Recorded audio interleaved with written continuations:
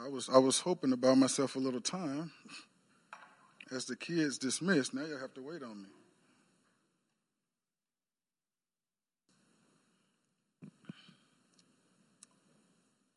Praise the Lord. Please join me in a brief word of prayer. Heavenly Father, I just want to say thank you. We started off this service today, Lord, just remembering your goodness, remembering all the ways you've blessed us, Lord, and you've been faithful to us. And Father God, you are a good God regardless of the circumstances. And Father God, I thank you for that word that Leanne shared, Lord, that is so good. Lord, even as we're faithfully going about serving you and walking with you and doing our thing, going through our routines and so forth, Lord, there are times when you're trying to get our attention because you want to speak a specific word to us, Lord. You have an assignment for us, and it demands our full attention. Lord, I just pray that you would convict us, Lord, to make ourselves so available and so sensitive to you, Lord, that we won't just keep walking as you're trying to get our attention and we see it out of the corner of our eye, but we still press forward in our normal routine. Make it so that we always turn aside to see what it is you are doing to get our attention, and that we will draw near to you in that and say, here I am, Lord. Speak to me what you have to say. For I want to hear you and do your will. I wanted to give attention to that word, Lord, because I feel like you're speaking to all of us in that. And Lord, I thank you for what you've already done and for what you are going to continue to do. Lord, we just yield to you and say, have your way. Speak to us, Lord. In Jesus' name, amen. Amen. Amen. So I have a short word for you today, which means anything under an hour is a short word for you. And this is going to be a precursor or the beginning of a theme that's going to be carrying forward for the next few weeks or so. And I will start in the book of Mark, chapter 9, verses 2 to 8. Then we'll go to the book of Hebrews, and that's where we'll finish Hebrews chapter 1. Because I feel it echoes something that is said in Mark chapter 9. And I will start at the second verse. I'm reading from the ESV. And it says, and after 6 days, Jesus took with him Peter and James and John and led them up a high mountain by themselves. And he was transfigured before them, and his clothes became radiant, intensely white, as no one on earth could bleach them. And there appeared to them Elijah and Moses, and they were talking with Jesus. And Peter said to Jesus, Rabbi, it is good that we are here. Let us make 3 tents, one for you and one for Moses and one for Elijah. For he did not know what to say, for they were terrified. Now, wouldn't we all be terrified in a situation like that? If all of a sudden I'm talking with Mark Bruner and all of a sudden he's glowing white, right? He's transfigured in front of me. And he's ghost white, whiter than any bleach can get you, right? And all of a sudden, 2 people I know are dead, long dead, appear out of nowhere, right beside him, right? You know, that's got to be a scary sight. And sometimes when you're terrified, you don't know what to say. You feel like some people are just going to be frozen and stay quiet. Then somebody feels like they got to say something. Peter is that dude. I love Peter. And he said, it's good that we're here. Why don't we make 3 tents? One for you and one for Moses and one for Elijah. For he did not know what to say, for they were terrified. So this wasn't of the Lord what he said. He just didn't know what else to say. And they were scared. But and a cloud overshadowed them, and a voice came out of the clouds. And this is the title of today's message. This is my beloved Son. Listen to him. This is my beloved Son. Listen to him. And suddenly, looking around, they no longer saw anyone with them but Jesus only. We have Moses and Elijah there representing the law and the prophets. Having this meeting here with Jesus transfigured, who is the culmination, the fulfillment of the law and the prophets, who is the living word. Jesus. He is the word of God become flesh. Right? And he, the new covenant is in his flesh and in his blood. Amen? So we have two that represents the old covenant and one that represents the new covenant. And God is saying, hey, you had Moses, you had Elijah. Now it's time to listen to my Son. Are you hearing me? It's important that this message gets to us and resonates to us today, right? Because there is a lot of things and a lot of people we can listen to, but we cannot cause that to deviate from what has already been spoken about the Son and by the Son. This is my beloved Son. Hear him. And let's go on over to the book of Hebrews chapter 1. It doesn't specifically say it, but it echoes the same message, because God, we don't even know who the author of Hebrews is. Doesn't matter, because we know that the Holy Spirit, the divine inspiration, is from the Spirit of God. Some believe it's Paul. There's reasons for it not to be him. Some believe it's Apollos. There's a lot of reasons why people think it's one person or the other. But I remember what it says in the book of Timothy, that all scripture is God breathed. I could care less which of the apostles or which of them wrote it, as long as I know it is of God. And it's canonized in scripture, which means it's obvious that it was inspired by the Spirit of the living God. And that's what matters to me. Amen?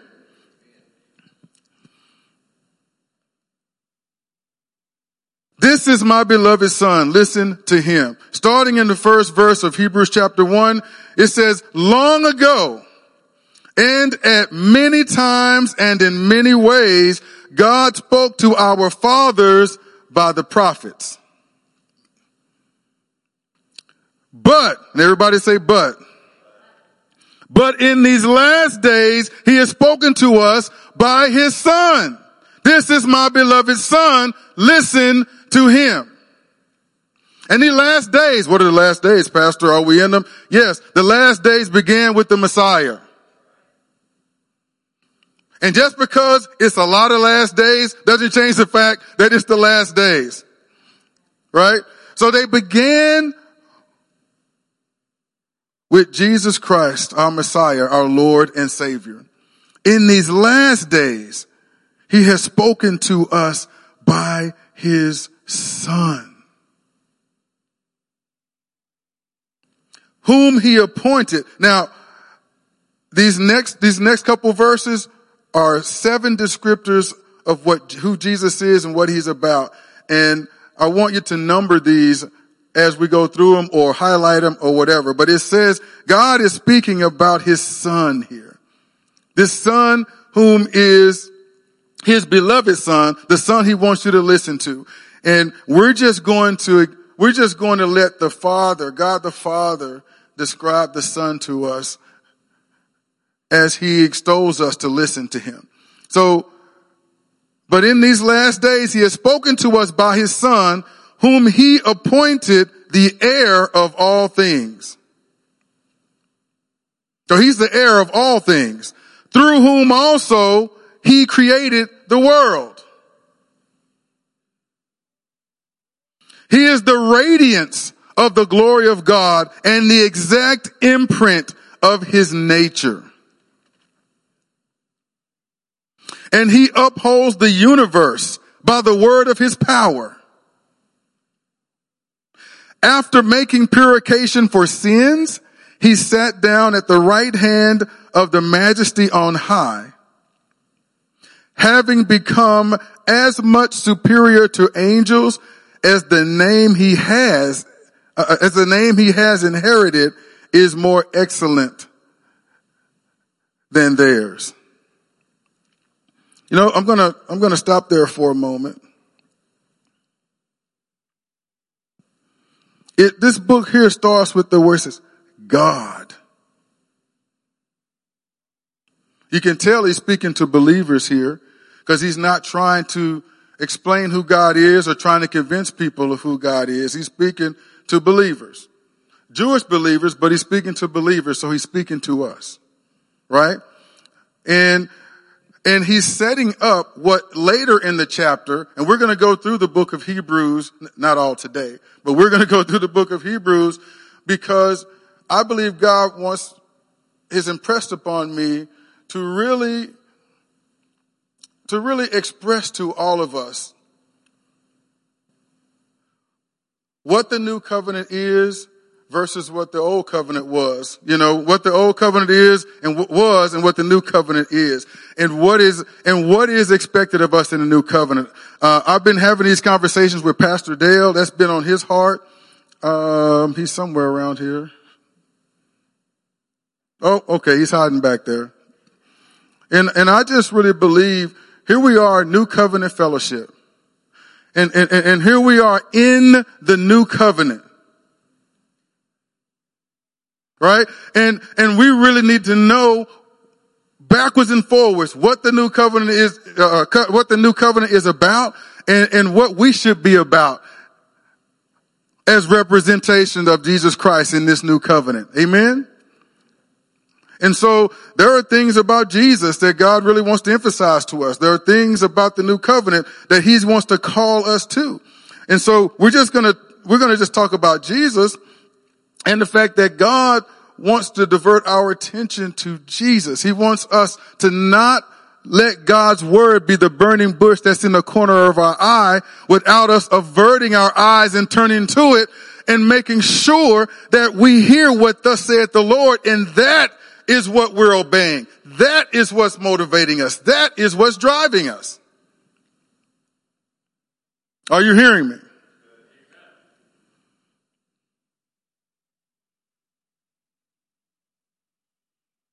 So, and it says there that he has spoken to us believers, to us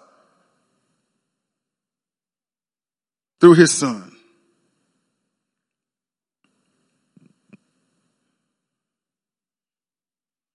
And I think about the difference between Jesus and the prophets and the apostles. How do I want to put this? Jesus just didn't give the word. Jesus is the word.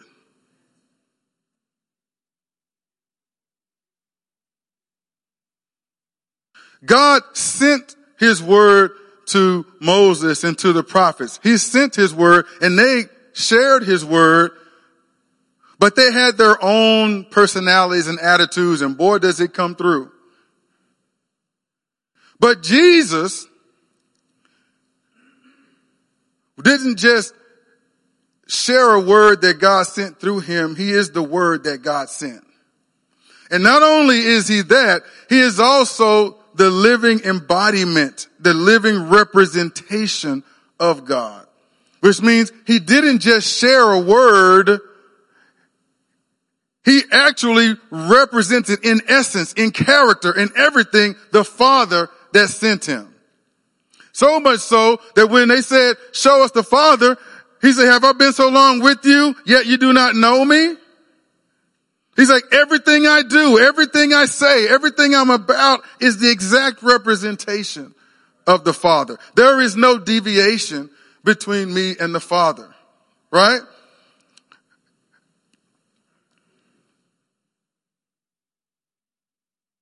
So to me, that's one of the differences. He didn't just deliver a message. He is the message. Are you hearing that? He is the message. For the person out there that lacks hope, they need this New Testament. They need this gospel. For it is by grace that you have been saved through faith, not by works.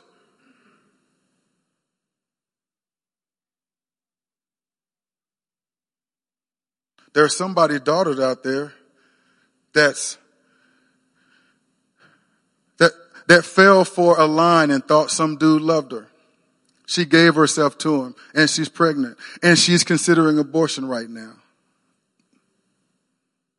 And we can have picket signs, and we can talk about his murder and all this other stuff all we want to, but it doesn't change the fact that she's in a real world situation and she's got some heavy things that she's got to deal with. What she needs to know is there's hope.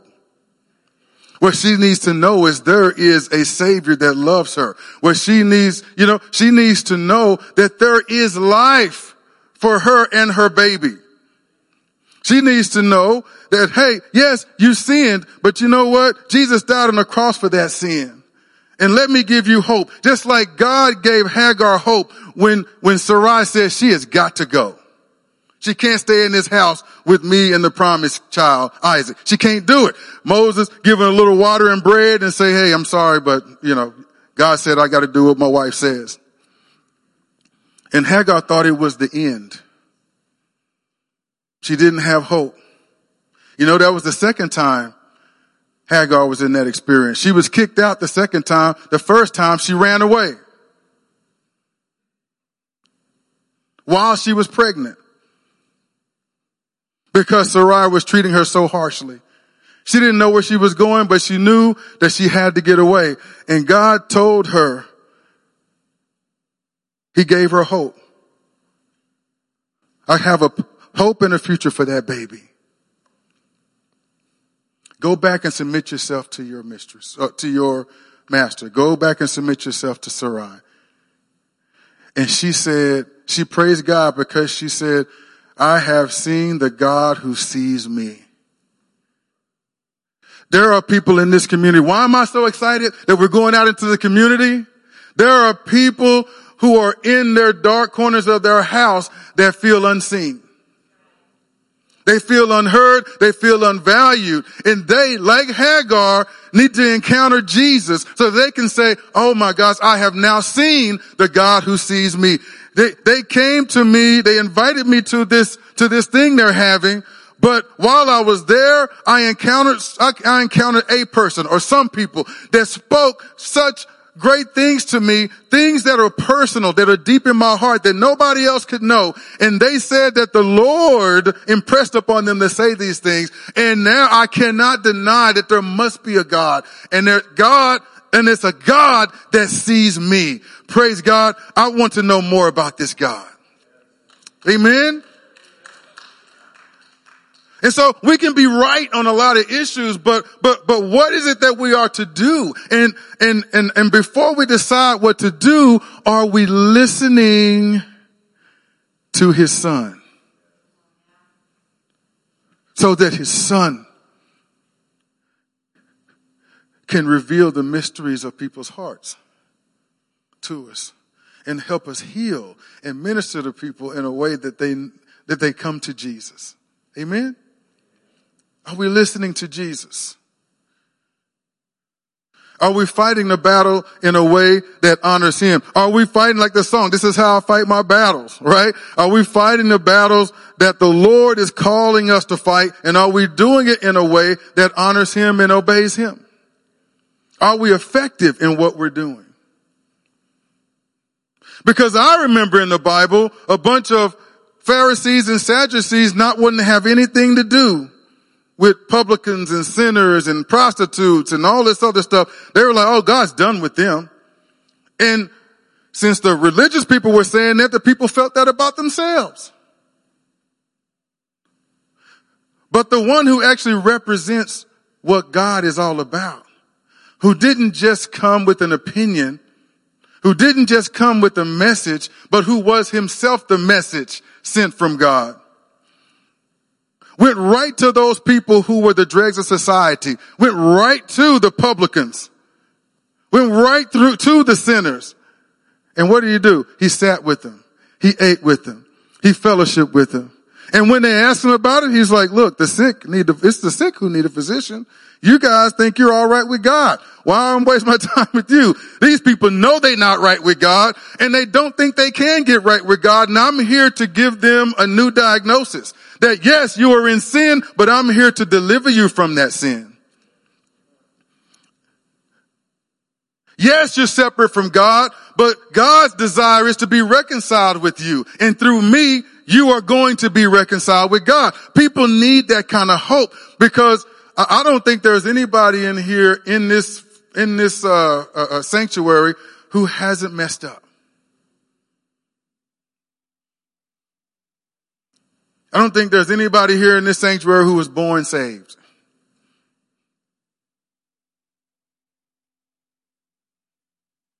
I don't think there's anybody in this sanctuary who has a spotless, sinless record. So listen to Jesus. Let's not be hypocrites and 1 John 1:9 our sins, but then look down our nose as morally superior to people who are in sin, right? Because we don't represent ourselves or our opinion, we represent Jesus. And we're either right before God or we're among those, the one that Jesus will leave the 99 for,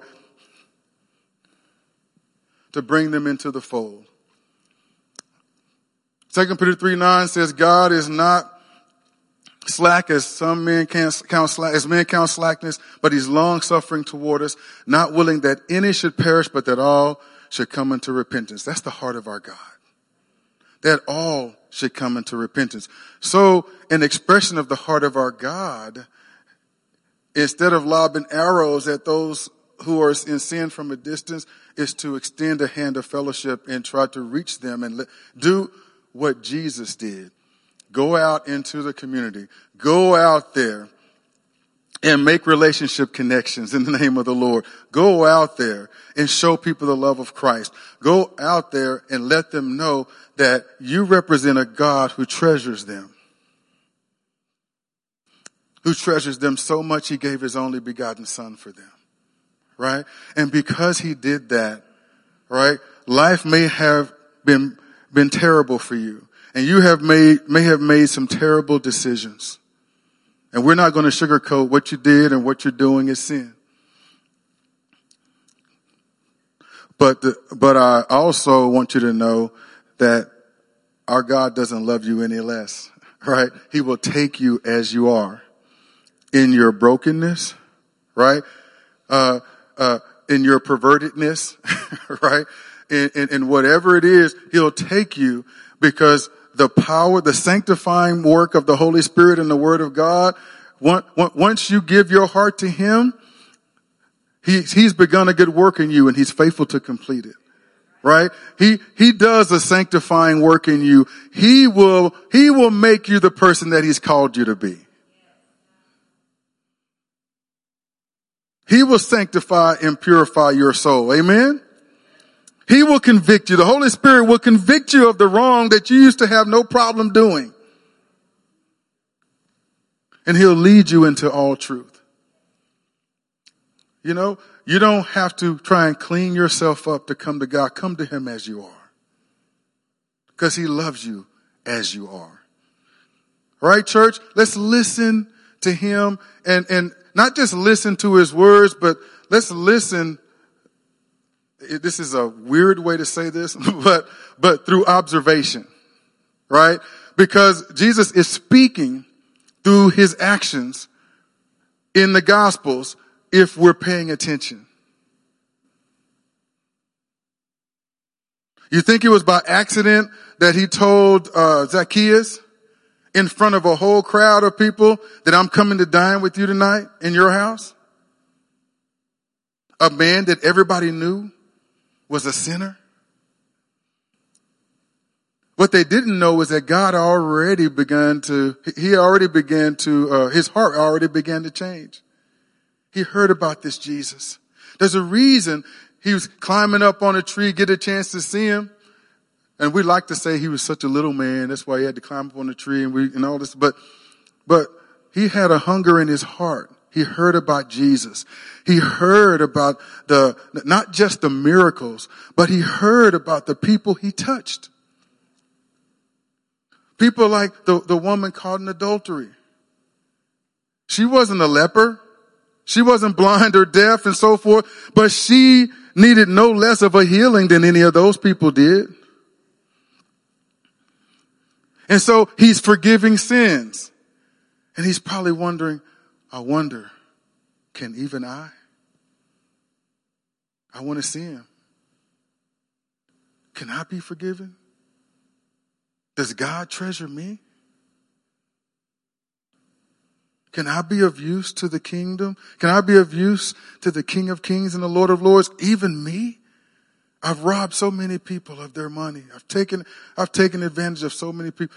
And Jesus, knowing what's going on in his heart, knowing that he is, he's feeling terrible about the things that he's done, and he's hopeful that God might somehow accept him. Says to him in front of all these witnesses who knows how guilty he is,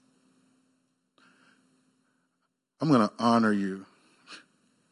I'm going to honor you. I'm coming to your house and I'm going to eat at your house. You know how many religious people that probably chafed, who wanted such an honor and didn't get it, and yet this man gets it.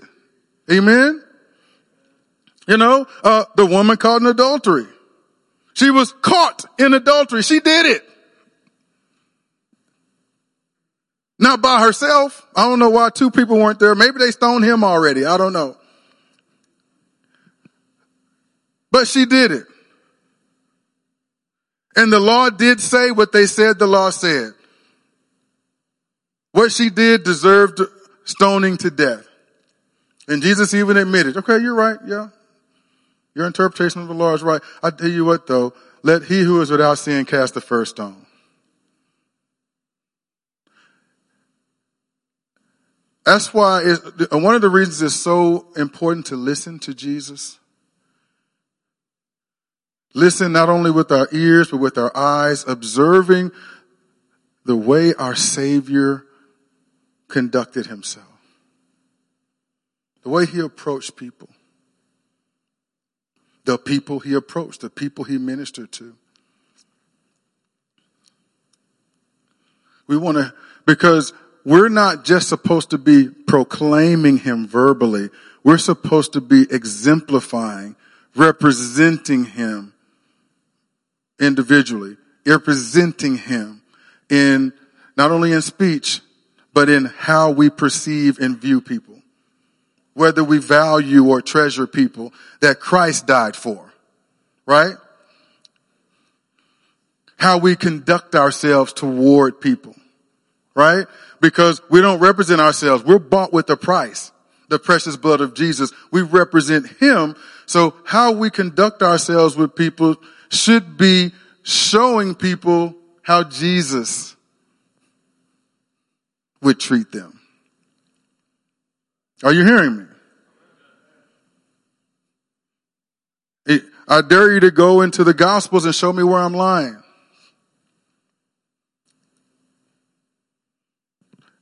And it's important that we listen to him and we model ourselves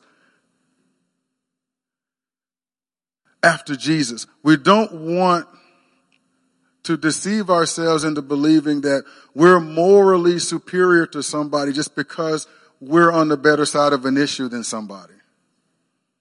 Because our salvation isn't about our moral superiority. Our salvation is about Christ who saved us. Right? And if we're feeling morally superior, then we're going to be looking down our nose at the people who God's called us to save. And we're going to be having attitudes that they deserve this or they deserve that and they shouldn't have done this or they wouldn't have got that. That's not, God didn't appoint us judge and jury. He appointed us ambassadors of his to go out into the field and reap it. Right? There will come a time when we'll all go before the throne of God and face an account for the deeds that are done. But for now, our Savior has given us a commission to go and make disciples. Right? And that commission needs to be honored by us. Are you hearing me? And in order to advance that commission, it's not just about what we say, but how we treat others. I don't want to be like the Pharisees. Let us not be like the Sadducees or the Pharisees who are self-righteous to the point that we're no good to the people that God has assigned us to reach.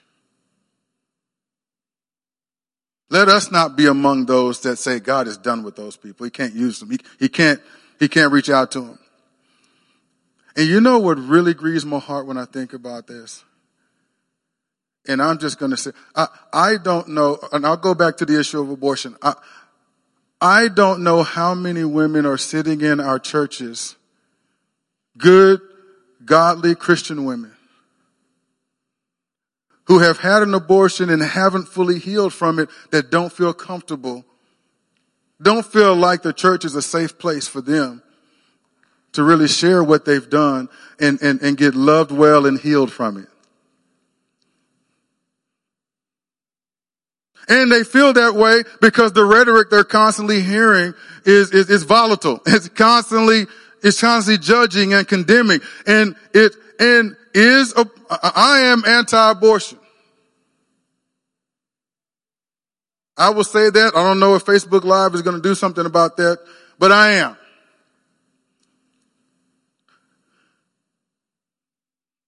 But I am also anti-vilifying women who get one, or who have had one, because that's not the heart of Jesus. Right?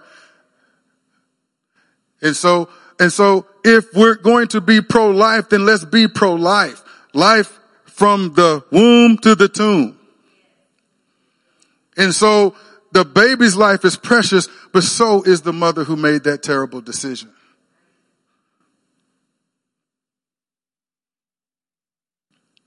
And so I want us to listen to Jesus. I don't know why I went there, but I went there and I just trust God there. But let's listen to Jesus. What he said, what he did, the heart that he expressed. God has told us to listen to him. Those of us who are in the new covenant. He's the heir of all things. He's preeminent. He is the preeminence of all things. It says here, he made the world. He's the brightness of God's glory, the Father's glory, the express image of his person, upholds all things by the word of his power. Himself purged our sins.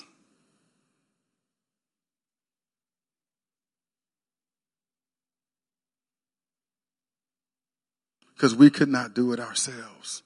Are you hearing me?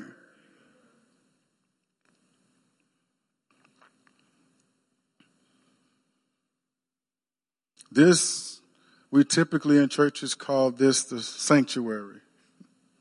All right? And it is my prayer that this place, that the presence of God so fills this place that it becomes a sanctuary for all those that are burdened, for all those that are heavy laden, for all those that are stricken with grief from a life of sin. They can come in and be free. They could come in and just bow the knee and just surrender their hearts to Jesus and be healed from all the pain and suffering and that life has thrown at them, and more importantly, be free from the bondage of sin and death. Are you hearing me? I want to let's move on. I just want to wrap this up, and see what God wants to do ministry-wise.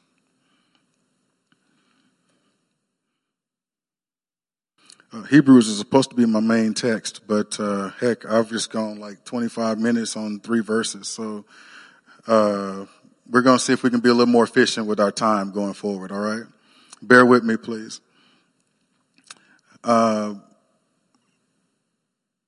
He is the radiance of the glory of God and the exact imprint of his nature, and he upholds the universe by the word of his power. After making purification for sins, he sat down at the right hand of the Majesty on high, having become as much superior to angels as the name he has inherited is more excellent than theirs. For to which of the angels did God ever say, "You are my son, today I have begotten you"? So now, again, not that anybody here needs this, but, sometimes, people hype up the divinity or of angels. A lot of people, in some denominations, they pray to angels or they pray to Mary and stuff like that. No, Jesus is Lord of the angels. He's the angels' Lord and he's Mary's Lord. She gave birth to him, but he's her Lord. Right? And so here he is superior to the angels. And he's pointing that out. He is as much superior to angels as the name he has inherited is more excellent than theirs. For to which of the angels did God ever say, "You are my son, today I have begotten you," which is what he said of Jesus. Or again, "I will be to him a father, and he shall be to me a son." He never said that about any of the angels. And again, when he brings the firstborn into the world, he says, "Let all God's angels worship him." So now we see a hierarchy here where the angels worship him. They're not on the level with him. All right? Of the angels, he says, he makes his angels winds or spirits, and his ministers a flame of fire. But of the Son, he says, "Your throne, O God, is forever and ever. The scepter of uprightness is the scepter of your kingdom. You have loved righteousness and hated wickedness. Therefore God, your God, has anointed you with the oil of gladness beyond your companions. And you, Lord, laid the foundation of the earth in the beginning, and the heavens are the work of your hands. They will perish, but you remain. They will all wear out like a garment. Like a robe, you will roll them up. Like a garment, they will be changed. But you are the same, and your years will have no end. Hallelujah. So God is supreme, right? Jesus has been exalted and given a name that is above every other name. And at that name, every knee shall bow. Whether you are a human being or an angel. Whether you are an angel in good standing with God or a fallen angel, everyone is going to bow to the name of Jesus. Amen? And that's not going to change. He has the throne forever and ever and ever. There will be no end to the years. And to which of the angels has he ever said, "Sit at my right hand until I make your enemies a footstool for your feet"? He hasn't said it, but he said that of Jesus. Are they not all ministering spirits sent out to serve for the sake of those who are to inherit salvation? No, it didn't say, are they all ministering spirits sent out to serve those who inherit salvation? Sent out for the sake of those who inherit salvation because they serve the one who sent them. Amen? And I wanted to take time to say that. I'll end right there, but I wanted to take time to say that because, sometimes we often make the mistake of praying to God to do what we want him to do. Instead of having a yielded heart that is available to God and willing to embrace in faith what God wants to do, regardless of whether or not it is our will. That's another way that we must see Jesus It's another way we must listen to him, is in the dying of self and letting Christ live. That he must live. We must die so that he must live in us and through us.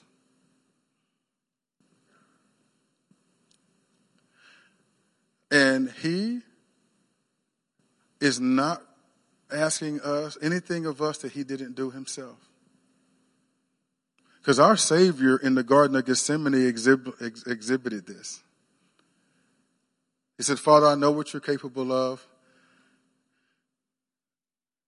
If there's a plan B, if there's a way that you can redeem man other than me going through this, I know you can do it.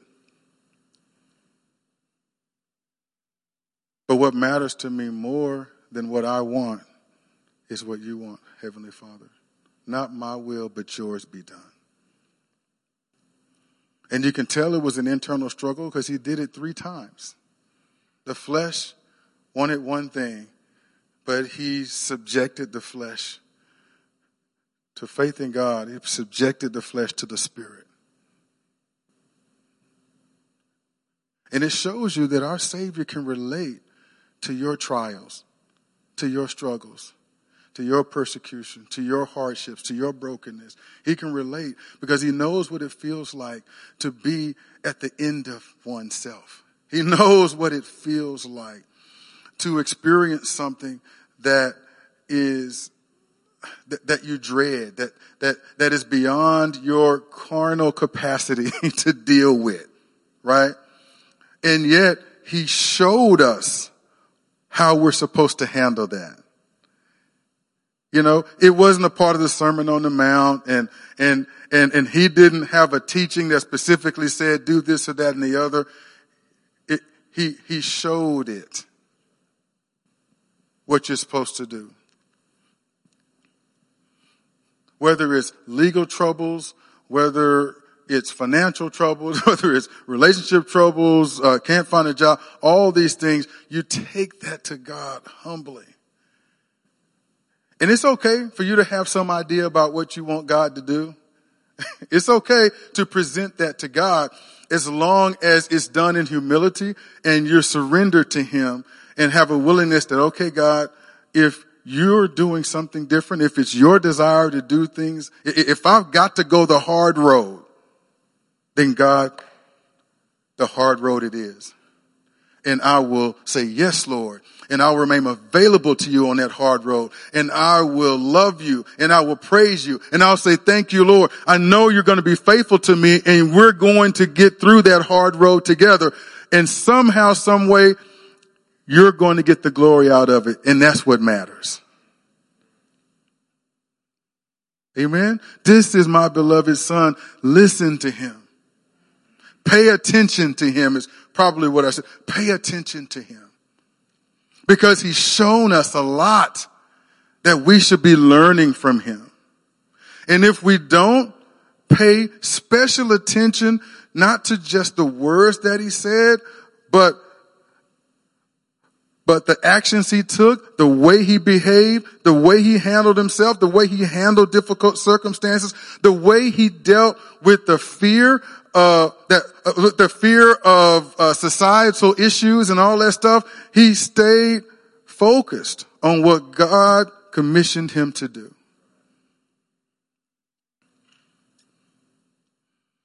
There is nothing going on in today's world from a sin perspective that wasn't also going on in the New Testament under Roman rule.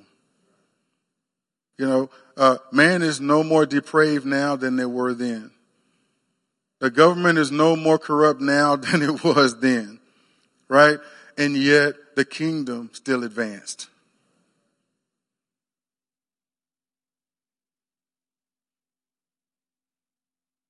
Jesus stayed focused on the gospel of the kingdom.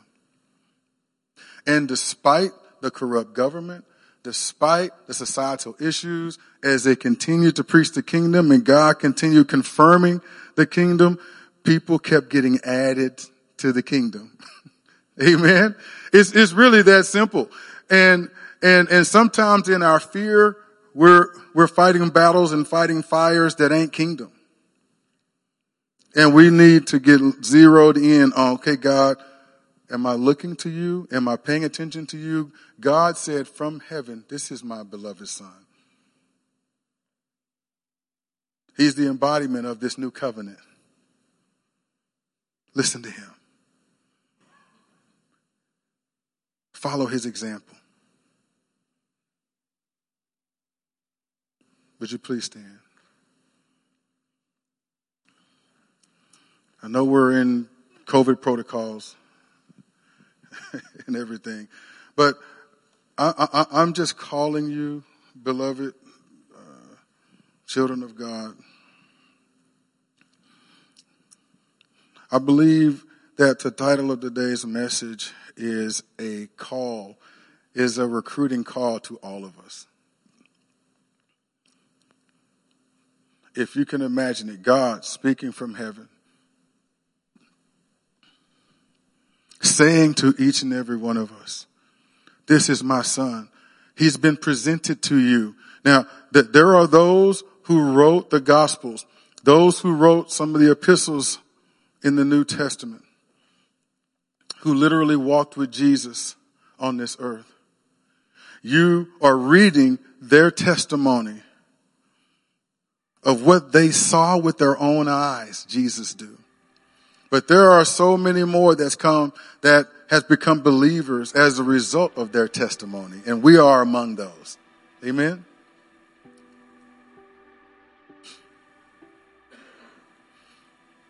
I don't know who the writer of Hebrews is. We know Mark wrote the Gospel of Mark.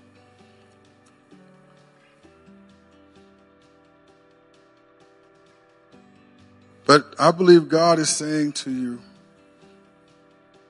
this is my beloved son.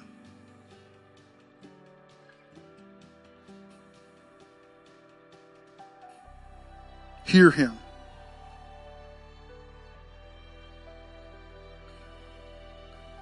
Not your favorite talk show host. Listen to him. Not your favorite news anchor. Listen to him.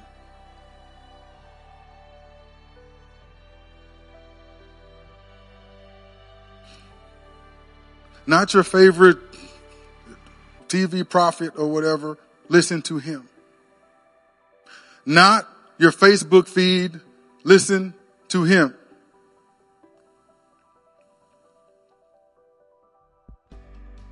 But not just listen to him with your ears. Pay attention to him with your eyes. Pay attention to him with your heart. Because he's speaking to you even when his mouth is not moving. He's speaking to you. When he said, let's go to the other side, to his disciples. And on the other side was a demon-possessed man who was living in the tombs.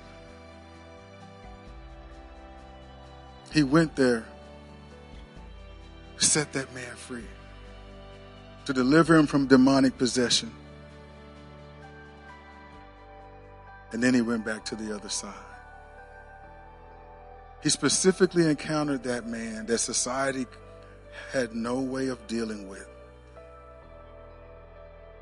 A man who felt so dead on the inside and so rejected by society, he found his residence among dead people. And Jesus came and gave him life. This is my beloved son. Listen to him. Pay attention to him. Emulate him.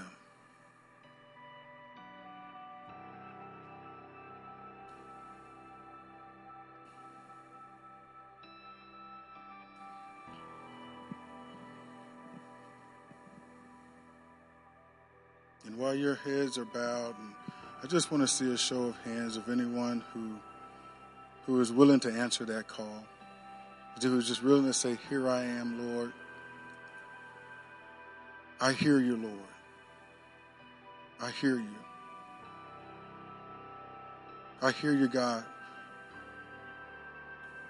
Just raise your hands, and we'll close in prayer. And really, I don't want any courtesy hand raises. If God has really moved on your heart and you really are ready to commit yourself to represent Christ well in this generation, to emulate him not only in speech, but in deed, in attitude, in how you perceive and value and treasure others. If you want to emulate him, then raise your hand and say, Lord, I'm on board. I'm turning my gaze like Moses did. I'm turning because you got my attention. And I'm drawing near to you, Lord, so that I might learn of you. Teach me how to walk like you, Jesus. Teach me how to love like you, Jesus. Teach me.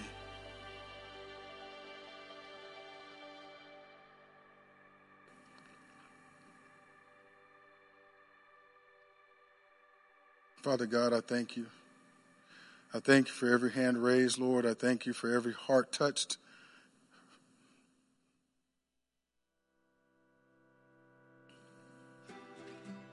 I thank you for the willingness of your people, Lord, to acknowledge their own wrongdoing, Lord, and repent and say, Lord, I'm ready to change my ways. You know, as a matter of fact, I'm going to ask y'all to repeat after me, and everybody doesn't have to repeat after me, but because what I'm asking now is going to require repentance from some of us, maybe from many of us. Maybe we have walked in judgment of others. Maybe we have felt morally superior to others because we either believe something that they don't, or we have a stance that they don't have, and we've rested in that instead of relying on the salvation of the Lord that we've received by grace through faith. Our righteous deeds, our moral superiority is like filthy rags apart from Christ. There is no moral superiority apart from Christ. And so I believe we have to be intentional about acknowledging heart attitudes and behaviors that are in absolute disobedience to the Word of God.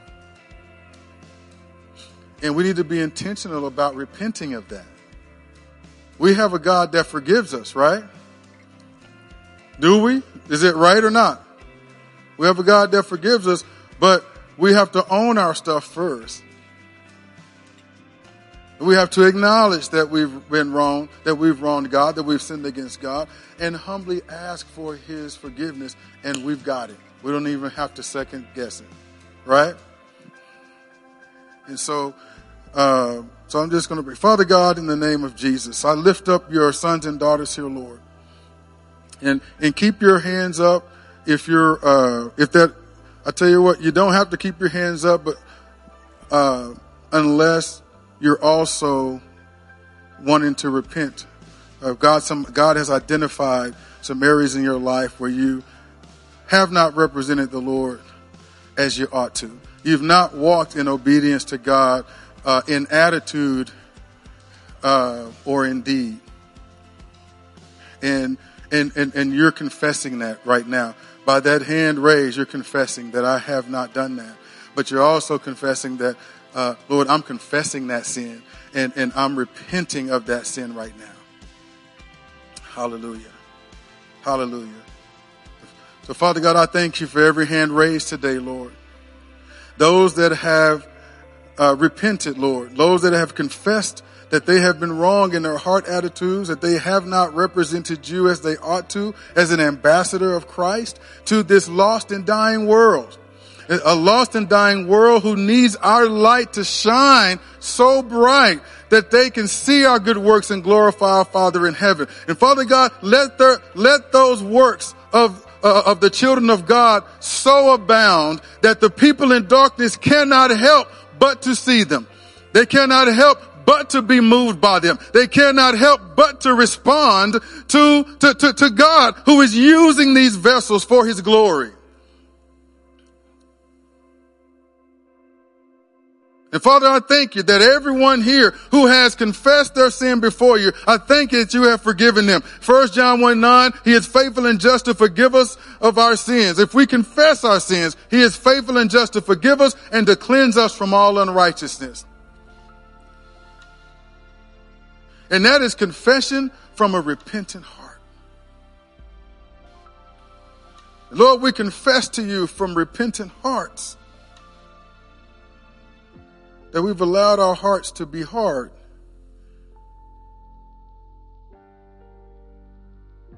To those who need the gospel message. And we know from Matthew 7, Lord, when you divided the sheep from the goats, and you said, when I was sick, you visited me. When I was hungry, you fed me. When I was naked, you clothed me. He said, when did we do these things? When you did it to the least of these, you did it to me. So by extension, Lord, we can say that if our hearts are hardened toward the least of these, then our hearts are hardened towards you. Soften our hearts, God. Let not our hearts continue to be hard against you by being hard against the people that you've called us to reach. Use us, Lord. Use us to reach those who have previously been believed to be unreachable. Use us, Lord, to those who are hurting and in bondage during this pandemic. They need the message, the gospel message. They need the hope of the gospel. They need the life of the gospel. They need the good news. They need the good news. They need to know the salvation of the Lord is available for them. They need to know your love. And so I pray for everyone, Father God, within the hearing of my voice. They're going to have a new perception from this day forward. A new attitude from this day forward.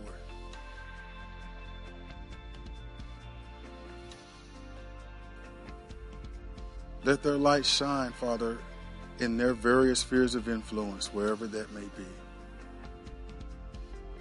Lord, lives are going to be changed throughout this week as you use some of the very people who stood here with hands raised today.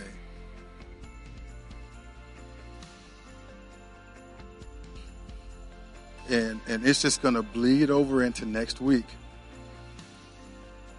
And we're going to come here and we're going to have a great time of worship and time in the Word next Sunday morning. And then we're going to go into our fall festival.